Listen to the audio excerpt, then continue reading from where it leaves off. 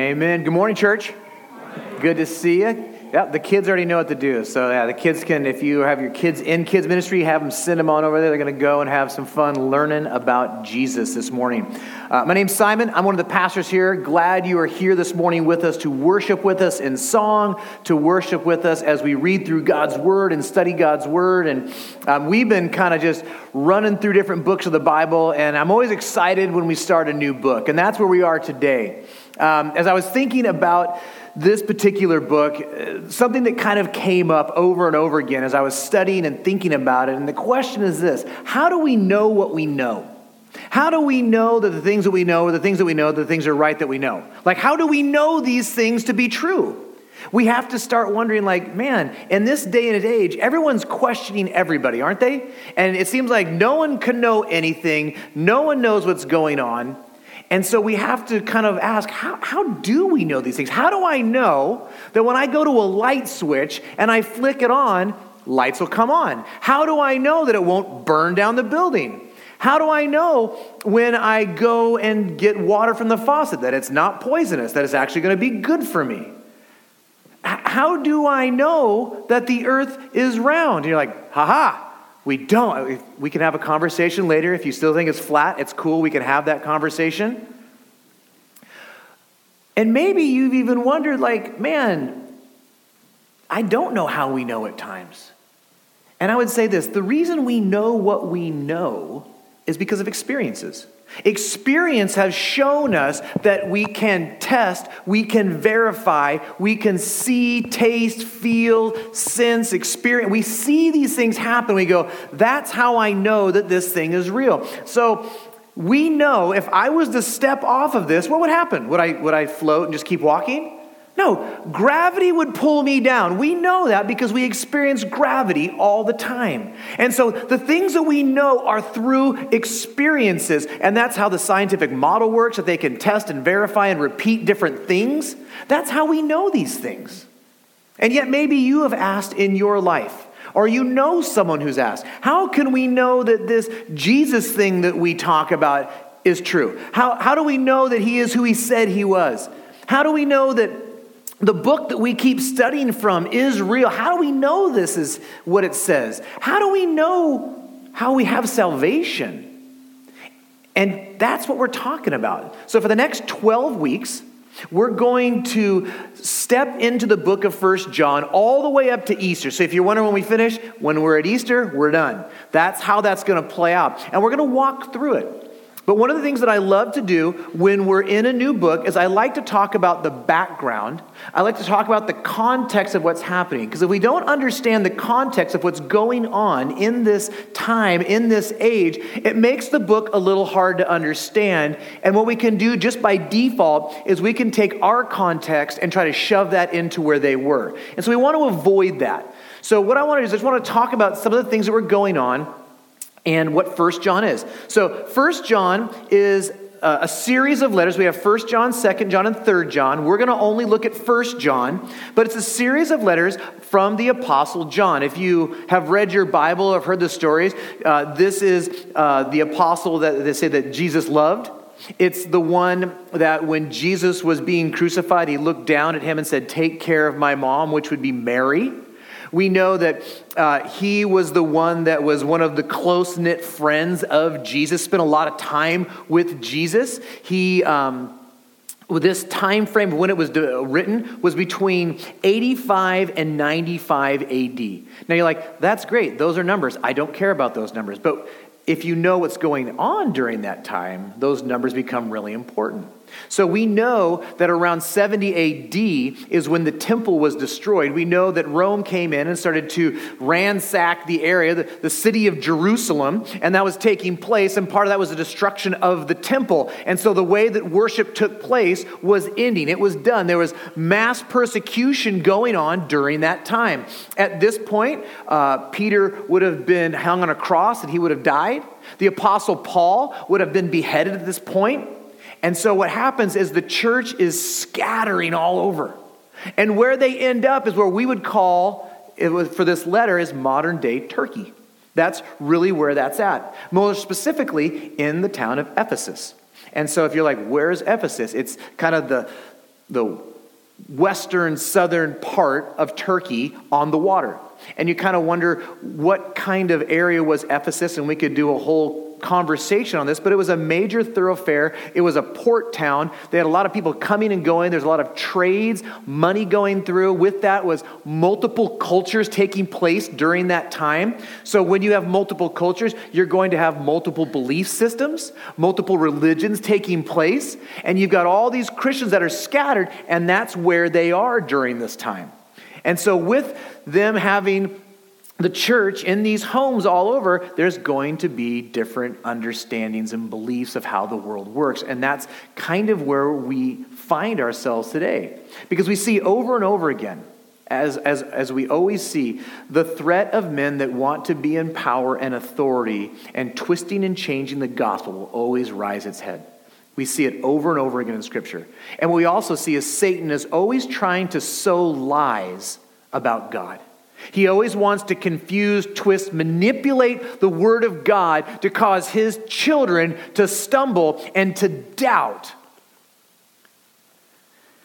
Now, what we see is that there is a kind of teaching being done here. We actually know the name of it. It's called Gnosticism or Gnostic teachings. It's a false teaching. And at the core, it's a danger to all believers everywhere who follow and love Jesus. And John understands it. See, John is older in age at this point. We don't know if he's the last apostle standing, but we know that it's thinned the ranks quite a bit. And he's well advanced in his years. And as he's looking at these home churches, as he's visiting them, he's encouraging them, he's loving them, he's making sure they understand sound doctrine.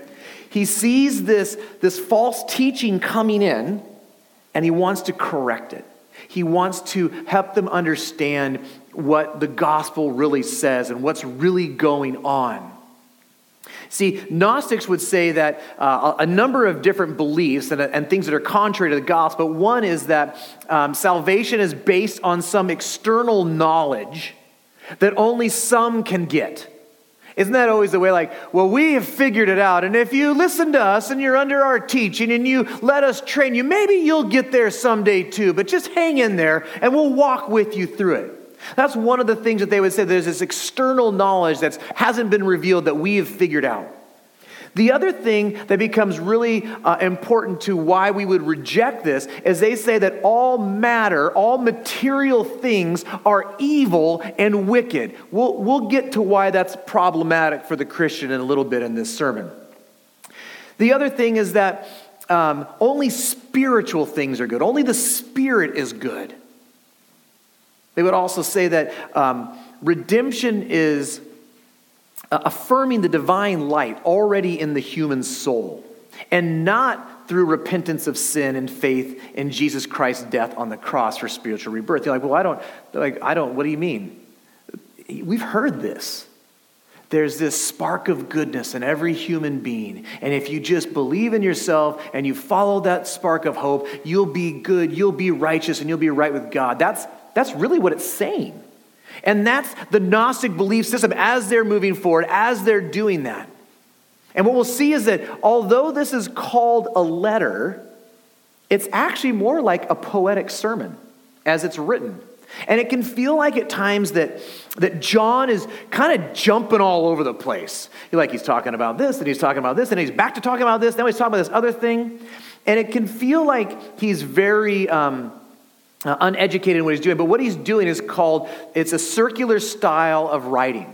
And so we're used to a linear style that things kind of follow in order and we can track along the way.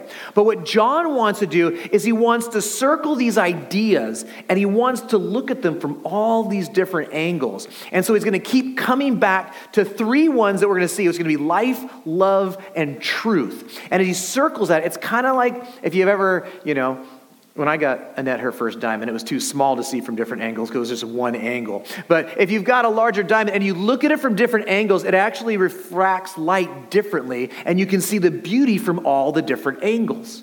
And that's what he's doing. He's showing the beauty of who God is and what he's done and what life and love and truth looks like for the believer. It's a way to amplify the big idea. And that's what John wants to do. So as we were developing this series, and I love what what Pastor Bill did, the design that he did was fantastic because it really kind of captures what we're doing. We decided to call it We Know. And the reason why we wanted to call it We Know is because it's a phrase that John's going to use over and over again. As a matter of fact, he uses that phrase 8 different times in the 5 chapters that we're going to study. And he really wants these believers to know that you can know this to be true. You can rest in that. In a world that there is much doubt and confusion, you can have sound understanding that this is actually true, and you don't have to doubt where you are. It also shows that there's 3 basics of Christian life. It's kind of the call back to basics for all the individuals there. This idea of what true doctrine, obedient living, and fervent devotion. And he's going to use these 2 pictures that we're going to see over and over again. One is that God is light, and the other that God is love. And this book will start to show us on a practical side of what walking in the light looks like, what practicing God's truth looks like, what it means to live in God's love, and then kind of the thing that I think that we forget sometimes is we get to share in God's victory as we end out the letter. And that's where we're going. So that's what we want to do. And I figured let's just gently wade into the passage this week, right? We're only going to take on 4 verses. You're like, man, that's not a lot for you. I know. Usually we're like, oh, okay, 26 verses. Let's get after it. We're just going to do 4 today. So we're just going to kind of gently get into the waters and see what John does, because he really does set this up as an introduction to where he's going. And like every good writer, he's going to kind of lay the groundwork for what's most important and where he's going. If you have your Bibles, please turn to 1 John chapter 1, 1 through 4. If you don't have a Bible, please just follow along up on the screen or grab your device or a Bible in front of you in the seat back. We would love for you to follow with us. That which was from the beginning, which we have heard, which we have seen with our own eyes, which we looked upon and have touched with our hands, concerning the word of life. The life was made manifest, and we have seen it, and testified to it, and proclaimed to you the eternal life which was with the Father and was made manifest to us. That which we have seen and heard we proclaim also to you, so that you too may have fellowship with us. And indeed our fellowship is with the Father and with the Son, Jesus Christ. And we are writing these things so that our joy may be complete. Let's go ahead and pray as we jump in. Lord Jesus, I thank you so much for this letter. I thank you for John and his love for the church, his love for truth, his love for understanding who you are, that you do care about people and how they view you and what biblical truth looks like and how that does shape who we are and how we live our lives. Lord, I ask that we enter into this book that would be a book that really brings us the ability to ask hard questions about where we are in life and what's going on in our life. But it also allows us to have the assurance that we know the truth of the gospel, who you are, what you've done on the cross, and how that affects who we are, how that affects who we are with you, and how that affects who we are with others. Lord, I ask that if there are things that I have written or thought about saying that are not from you, just please strike those from my notes in my mind. And if there's things that need to be communicated today to the men and women that are here, that you would give me the boldness to trust you and to step out in faith and say those things, knowing that you have a message for someone who's here this morning. We love you. We pray all these things in your glorious and amazing name. Amen. So as John starts, he wants to go all the way back to the beginning. So the question is, the beginning of what? Well, the beginning of everything. And if you know some of John's other writings, you know that he has a tendency to go back when he talks about this. So I want to go ahead and just look at how he even starts the book of John, not 1 John, just John, the Gospel of John, in chapter 1, verses 1 through 5. He says this, "In the beginning was the Word, and the Word was with God, and the Word was God. He was in the beginning with God. All things were made through him, and without him was not anything made that was made. In him was life, and the life was the light of men. The light shines in darkness, and the darkness has not overcome it."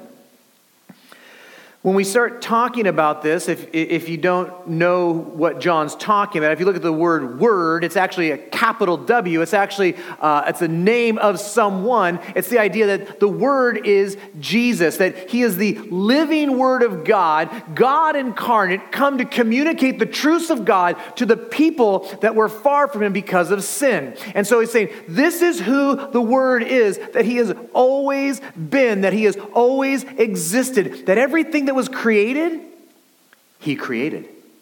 Right? This is who Jesus is. He wasn't an afterthought. He wasn't like, oh, the world's spinning. Hey, I should make another deity of myself. And no, He has always been. He has always existed. He was there when time was created. Jesus was speaking that into existence. That Jesus is this life. And this life is a light to men. And you'll see, we'll talk about contrast all the time. Light and darkness, that light is God's truth, that light is God's righteousness. And that He brought that, and there is light to men and women, that there is hope for men and women. There is truth communicated to them. And it's saying that this light is more powerful than the darkness of sin, the brokenness of the world, the enemy and his effects and his demons that would want to destroy us, that this light, Jesus, is more powerful than that and will never be overcome by it. And John is going to kind of break down in 1 John his intro in this way to help us understand why he can even say the things he's about to say. And we could probably spend all day on verse 1, but I'm not. But we are going to jump into it. And there's 4 things that we see in verse 1 that we've heard, that we've seen, that we've looked upon, and that we've touched with our hands. Those are going to be the ideas that he's going to communicate in just this first verse. This idea that we have heard. As Jewish men and women were growing up, they would have heard of the Messiah. They would have heard of the Christ, the one that was going to restore man and woman back with God. And they would wait for that, and they were expecting that, especially in the 400 years where the prophets start speaking. Even the prophets, when they were communicating, were always communicating about this man that would come, that would save the people from their sins, from their iniquities, as it would say in the Bible.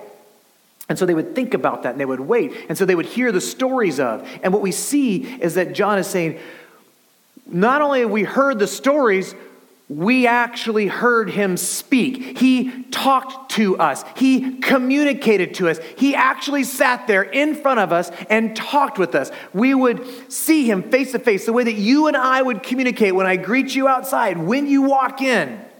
And he's saying, we would see him, he would speak, we could ask him questions. Now, he would usually answer in a question, but he was always talking to us and communicating to us all the time. It wasn't some we read about in some ancient text. No, this was live, in person, hearing the voice of God. He was not a vision. He was not a dream. It was not a third person who was removed that told us. It said he spoke with power and authority, confronting people with the truth of God, the words that he would use to call them back to himself. It said we heard him. Then it said, which we have seen with our eyes. Like we saw him in person. He wasn't a vision. He wasn't some rendition of a picture where he had flowing blonde hair and he looked like he was from California. We saw him every day for 3 years. When we would walk, we would just look at him, walk with us. When we would go to sleep, we would see him before we went to bed. When we'd wake up, we'd see him most of the times if he hadn't snuck off to go pray. Like they were always seeing Jesus all the time, wherever he went, and they saw him. They had that idea of what it looks like. I mean, think about this. They're like saying, he's saying this, we are eyewitnesses to this man. Well, we know that that's important because that's how we do our legal system, right? Isn't that how we do it? Do we have an eyewitness? Has someone seen this happen? Like right now, we have videos of everything. Why do we want videos of everything? I want to see that it happened. I want to make sure you didn't make something up, that it wasn't this, you're spinning it for your own thing. And so even we understand this. The ability for him to claim Jesus as the Christ, as the Messiah, as the one that would bring back relationship, saying we saw it. We are eyewitnesses. We're not making these things up. Now, the next section would say that we looked upon. You're like, well, okay, that seems redundant. Yeah, we saw him. We get it. You looked upon him. Yeah, we get. That's not what's being said here. And the word has actually got a lot more depth to it than you would realize. It's different. It means to gaze upon, to gaze and admire. It says that we gazed upon Jesus as he healed people, as he walked on water, as he brought men and even children back to life. We saw him die. We saw him come back to life 3 days later. After 40 days, we saw him ascend to be with the Father, to rule with him at the right hand. And as we watched him, we were amazed. And we didn't even have the words to articulate what we were watching before our eyes because there was no category for it. When they watched him, they were captured by him. Think of it this way. We go to movies. Well, we used to go to movies. Now we just sit in our house and we watch movies. So we used to go to movies and we'd pay a lot of money and we were captivated by it. And so for anywhere from an hour and a half to 3 hours, you were captivated and intently gazing upon and watching every detail of the movie to watch the story unfold. See, that's what they're saying. It wasn't 3 hours. We were captivated for 3 years as he walked among us. And we were amazed and astonished and captured by his glory as we watched him. That's what he's saying. And then I love what he says next is that we touched him with our hands. Again, and really what's happening here is John's already starting to refute the Gnostic teaching, right? He's already kind of pressing into it. Like, it's not some spirit or ghost or phantasm or hallucination, but we touched him. And so John would have probably thought when I touched him, like, remember at the Last Supper, it says that John leaned back up against Jesus, that he touched him, that he was leaning up against him, that there was physical body contact happening. I'm sure as Peter was thinking through this idea of touching him, Peter's like, remember when I was walking on water and Jesus was there and he calls me out and I'm like, yeah, and he looks away and he starts to sink. What does Peter say? Jesus saved me. And what does Jesus do? He reaches out and grabs his hand and pulls him up. There was physical contact. I would imagine Thomas would have kind of felt very similar in this idea, right? When he says, well, I don't believe that Jesus is alive. I watched him die. We watched him get buried. He says, until I put my hands in the holes in his hands and feel the gash in his side, I won't believe. And Jesus shows up. And he's like, Thomas, touch my hands. Feel my side. That he was real. He existed. See, It's rejecting this Gnostic teaching. It's removing it. It's saying we've experienced these things, and that's not how it was. It's problematic to go, well, if all matter and material things are evil, then that means that Jesus was a human being, which means Jesus was evil. And if Jesus was evil, he couldn't have lived the perfect life for God to be our sacrifice. And if he couldn't have been our sacrifice, we wouldn't even have salvation. Do you understand how important it was that Jesus was fully man and fully God, walked among us, met God's perfect criteria for holiness, and then gave his life as a substitution for us, for those that have called the name of him? See, as John kind of moves into this defense of the false teaching, he's really saying that we can know this. And here's why. Because we have heard him, we have seen him, we have watched what he did, and we touched him. We are complete eyewitnesses to everything that has gone on in the life of this man, and you can believe me. As he's talking to these people, as he's late in his age, like, you need to understand that this is true. These are not made up stories. And as he proceeds to tell him that the word of life, that Jesus was made manifest. And this is where I think it just starts melting your mind a little bit. So Jesus has existed always. He created all things. He creates time. So he has no beginning. Yet he has a beginning as he becomes a man into humanity. But yet he has no beginning. But yet he came into this one time that we just celebrated as Christmas, is that he came down to earth as a man, incarnate. And this is what they're talking about, this manifestation of God coming to be among us as a human being. He knows us. He understands us. He experiences all the things that we've experienced, yet did not sin. And John's saying, how can we know this? Because I've seen it and because I've experienced it firsthand.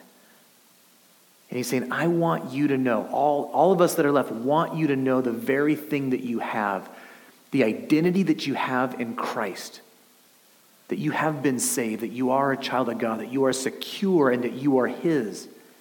But he's saying that there's a purpose as to why he's doing this. And verse 3 would even say, that which we have seen and heard we proclaim to you also, so there's the reason why, so that you too may have fellowship with us. And indeed, the fellowship is with the Father and with the Son, Christ Jesus. Now, it uses this word fellowship that we need to kind of start understanding what's going on. And fellowship's a weird word. We think of hobbits and dwarves and elves and people with sticks and like, oh, that's the Fellowship of the Rings. And you're like, well, that's goofy, but the reality is actually it's the right word. Because what happened was these individuals spent a number of time together in the story and they became connected. They laughed together, they cried together, they lost together, that they knew each other, where they were, they cared for each other, they were willing to lay down their lives for each other, and there was intimate relationship within that story that we read. Well, if you look at the way the word fellowship is used in this passage, it would say this: fellowship is the act of sharing in the activities or privileges of an intimate association or group, especially used of marriage and churches.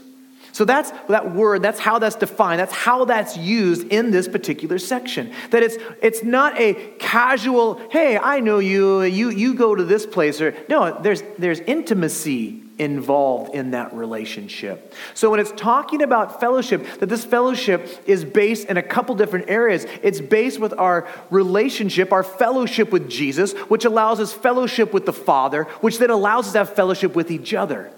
And so John just kind of writes it in the reverse order. He says fellowship with us and each other, and then with God the Father and the Son. Like that's what he's doing there. And so here's what's happening in Ephesus.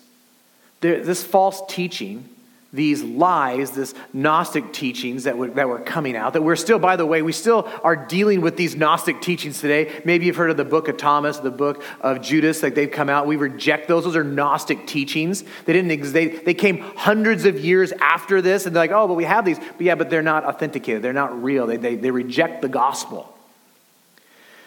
It's saying that this is harmful to what God has made the church to be. Now, if you've been here for the last 3 months, we've been in Acts, we've watched the birth of the church and how the church functioned and how they interacted with each other, that they loved each other, they cared for each other, they prayed for each other, they gave to each other, they walked with each other through the week. Day after day, they would meet and they would talk about Jesus and how he saved them. This is trying to erode the very foundation of what God created with the church in the book of Acts.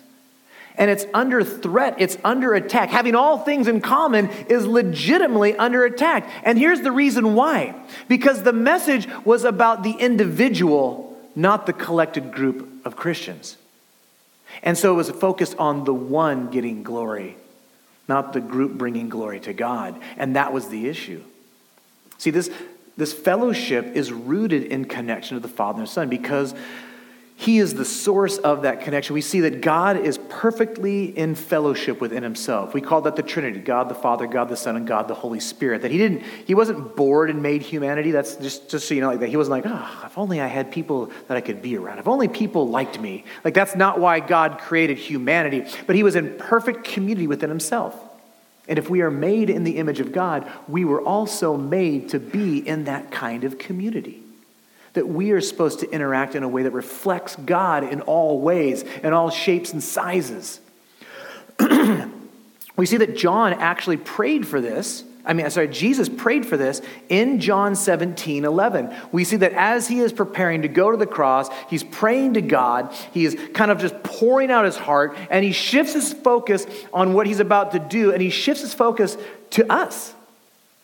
To believers that would then place their faith in him, that ultimately would call themselves Christians. And in Verse 11, it says this, "And I am no longer in the world, but they are in the world. And I'm coming to you, Holy Father, saying, I'm going to ascend to you, and I'm going to be with you.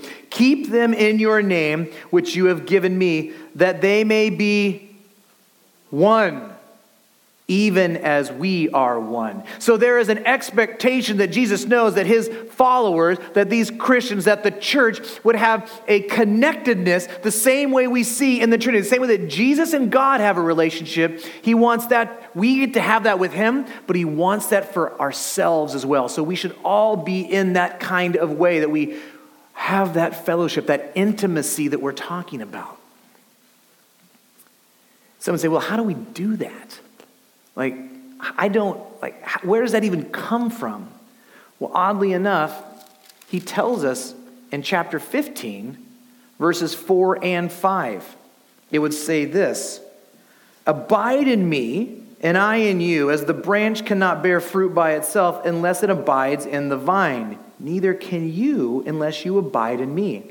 I am the vine, and you are the branches. Whoever abides in me, and I in him, he it is that bears much fruit. For apart from me, you can do nothing." So how do we live in this fellowship? How do we have all these things in common? Jesus has told us. He's saying, hey, listen, I'm the vine and you're the branches. He's like, I'm the main shoot. Everything comes from me. See, if you cut off a branch, the vine doesn't die. The branch dies. We're the branch. We're connected to the vine. He's saying, if you want to bear fruit, if you want to live in this way, you need to abide in me. You need to be connected to me. So if we're not connected to Christ, we're not going to be able to live in this way. We don't have the ability in and of ourselves. We must receive a new heart that has been given to us by Christ, that the Holy Spirit resides in us and allows us to live in this way. Without that, we can't. So we see that we need Christ to be connected to the Father, and we need Christ so we can be connected to each other. Say, well, that's messy. I don't like that. Shouldn't I just be able to do my own thing?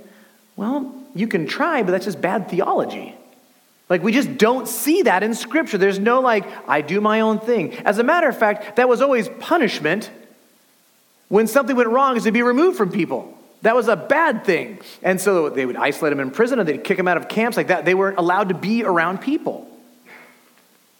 So as we start to look at this connectedness and what it does, we see that this is a part of God's great rescue plan. That God is using his Son to bring us back to him. Because of sin, it keeps us from God. See, he's restoring a relationship. He's restoring fellowship with him. See, the best relationship we could ever have is the one that gives life. And the relationship that was lost all the way back in the garden was the relationship that gave us life. And as soon as we were disconnected from God, we had a spiritual death, and ultimately we had a physical death that came from that. And he's saying, this is what we're doing. We're restoring humanity. Sin has removed you from God. He can't allow sin to be in his presence without judging it. He has to judge it. Because we're at war with God. But there's good news, because in Romans 5, 1 and 2, it tells us this. Therefore, since we have been justified by faith, we have peace with God through our Lord Jesus Christ. Though through him we have also obtained access by faith into this grace in which we stand, and now we rejoice in hope of the glory of God. So think about this. As we were in sin and rejected God, we were enemies of God. That there was tension, there was battle between us, that we were rejecting him to do what we wanted to do. And what happened is that in Romans, Paul's going to use the term that we have peace with God now, that war has ended. There is peace now, that we are in completeness, in wholeness with God, the way we were designed back in the garden, walking with him in the cool of the day, in relationship, in fellowship, with intimacy. It's not some casual bypass. No, we are connected, we are one, we are whole. It's a free gift that God offers anyone who would call on the name of Jesus for salvation. It says we're justified, we're made just because of what Jesus did, if we've placed our hope for salvation in the work of the cross and what he's done. Here's the sad part. The sad part is over the years, I watch people come and go to church, and I didn't grow up in a church, so I didn't have a church background, which is probably why I got in trouble all the time. But as I watched people, I saw people over and over again that their relationship was it wasn't really about a relationship with God. It was really about what they could get from God. See, John in this letter is going to start calling out what it means to truly love and worship Jesus. And he's going to start pressing against the men and the women and what they believe, because it's important what we believe about who Jesus is and what he did. And what I mean by they were trying to get something from God is this. I talk to people all the time, and it's just like, I don't think prayer works because God doesn't answer my prayers. You ever heard that statement? I've heard that statement. And so what they say is like, I want God to answer my prayers. I want God to do what I want him to do. I want to have a good life. I want to be comfortable. I want to have money. I want to have a good job. I want to get a good wife. I want to have good kids. I want to have a nice car. I want to be able to retire when I want to retire. I want. I want fire insurance. Because when I was a kid, my parents said to me, hey, do you want to go burn in hell for eternity, or would you rather be with mommy and daddy in heaven? I'm like, heaven, please. Burning sounds bad. Like, if your sole purpose is like, I just want fire insurance, I want to get out of not going through this pain and suffering, you've missed the point.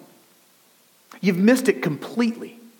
And what we see in the church is over and over again that there's this consumerism, transactional kind of working with God. And it's like a transaction. So if you've ever done business meetings or been in businesses, business lunches are interesting. You're not there for the food, right?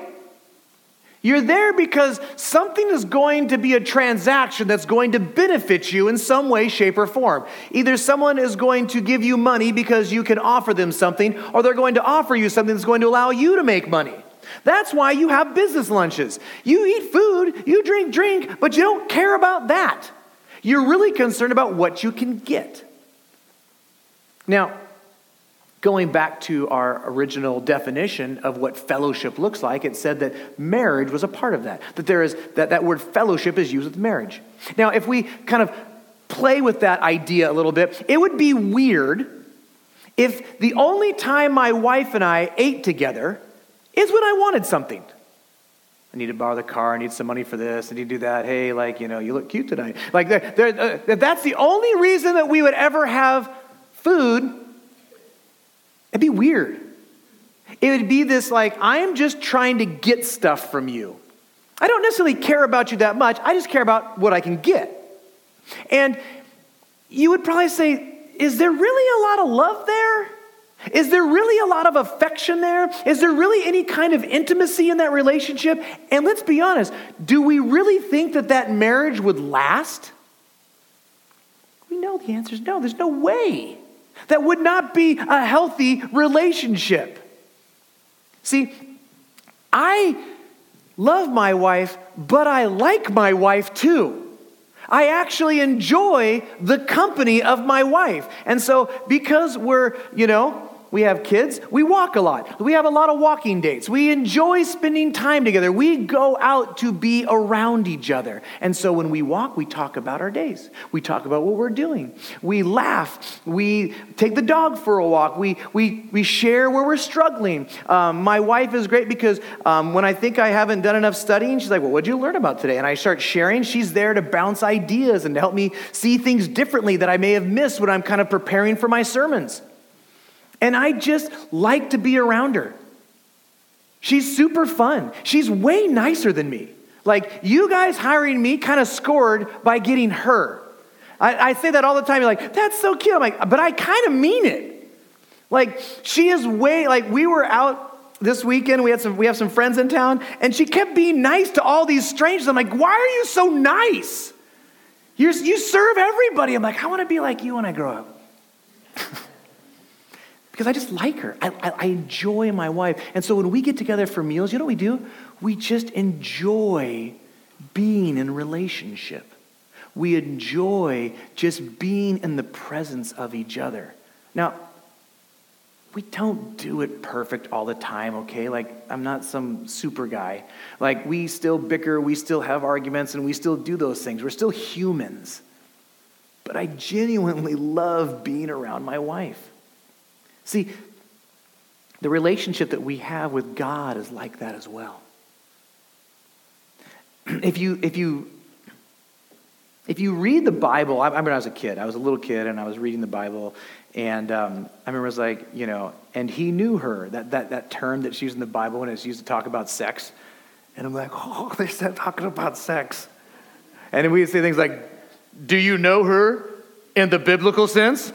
And we're just stupid teenagers, just dumb teenagers. And we would talk like that. But think about this. Think about what's being communicated. That there is a depth and level of intimacy that exists between those two people. To where it doesn't say they made love, it says that they knew each other. This is the kind of relationship that we can have with God, that there's such intimacy that we know God. We understand God the same way that my wife knows how I think. She knows why I say what I say. She knows how I'm going to respond, is because there is intimacy in a relationship. This is what John is calling these men and women to have this kind of relationship with God the Father, that you would know how God thinks because you understand him so well, because you spent so much time with him, that you would enjoy being with God. Do you want to spend time with God just to be with God? Or do you just want his things?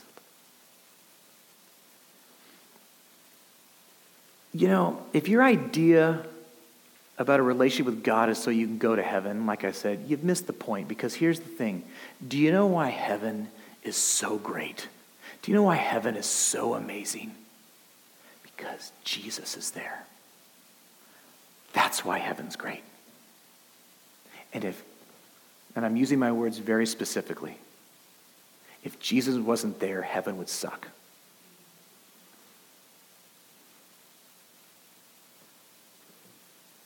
We get Jesus.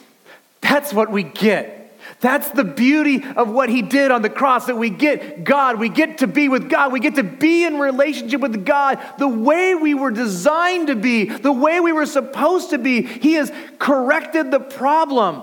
He has saved us. And this is what John is getting at in verse 4, this idea of it would complete my joy. Like, what does he mean? Like, why would that complete his joy? His joy comes from the men and women that he's been entrusted to love and encourage, knowing Jesus in the same way, loving the Father in the same way as the apostles got to. That's what we're meant to be. Like, it's the joy of every pastor to see the men and women in the congregation love and worship Jesus with all of their heart and experience the goodness and the peace and the joy that comes from being in relationship with God the Father. And if that's not their joy, you should truly question, why are they there then? John's saying, this makes me happy. This makes everything that I've gone through worthwhile.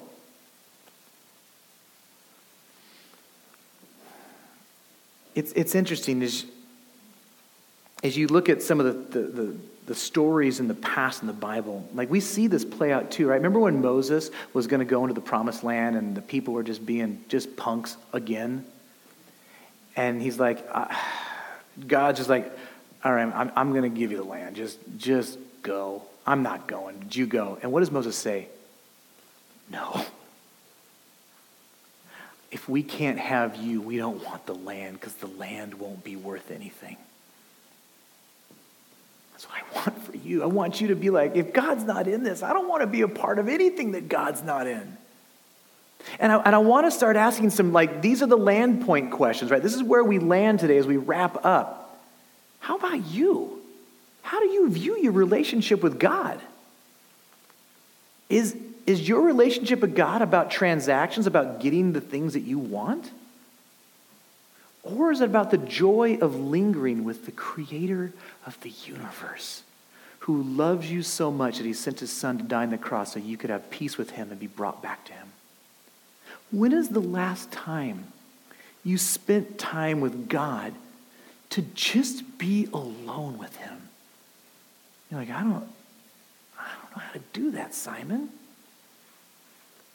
It's as easy as going to get away. I've done it in a million different ways. I've gotten alone with God driving my car down the freeway, in the woods. I've gone on hiking trips and camping and sitting on stumps. And I've said it, it's goofy and people make fun of me all the time. My favorite place to hang out with God, anyone? My wife knows. It's my hot tub that I don't have yet. I would sit out in the hot tub for hours and just talk with God. 4+ times a week, I'd just sit out in the night and I would talk with God. And I would ask questions. And I would pour out my frustrations and my brokenness. And I would confess my sins. And I would worship him as I looked at the night sky. When is the last time you have made time to get? Maybe this week you got to make some time to get out with God, to be in fellowship with God. Or maybe you need to start asking some questions and confess. Am I just using God? And if you are, confess that to him. Repent of that. And know that he will forgive you and welcome you in with open arms. Let's pray. Jesus, I just know as I was working through this week that I was just feeling some of that in my own life. Like, am I just coming to you all the time with my wants and my desires and the things that I think I need? Or am I truly enjoying you? And so the areas, Lord, where I try to use you to get the things I want, I confess those and ask that you would forgive me. I ask that as the men and women are here today, that maybe they're thinking through their relationship with you and what it really looks like. I ask that you would bring clarity to where they are in their walk with you. That you would open their eyes to the truth of how they view you. And if it is a transactional relationship, that they would reject that. They would repent and they would turn to you. And Lord, for my brothers and sisters who do love you, I ask that you would give them some time this week just to spend time with you.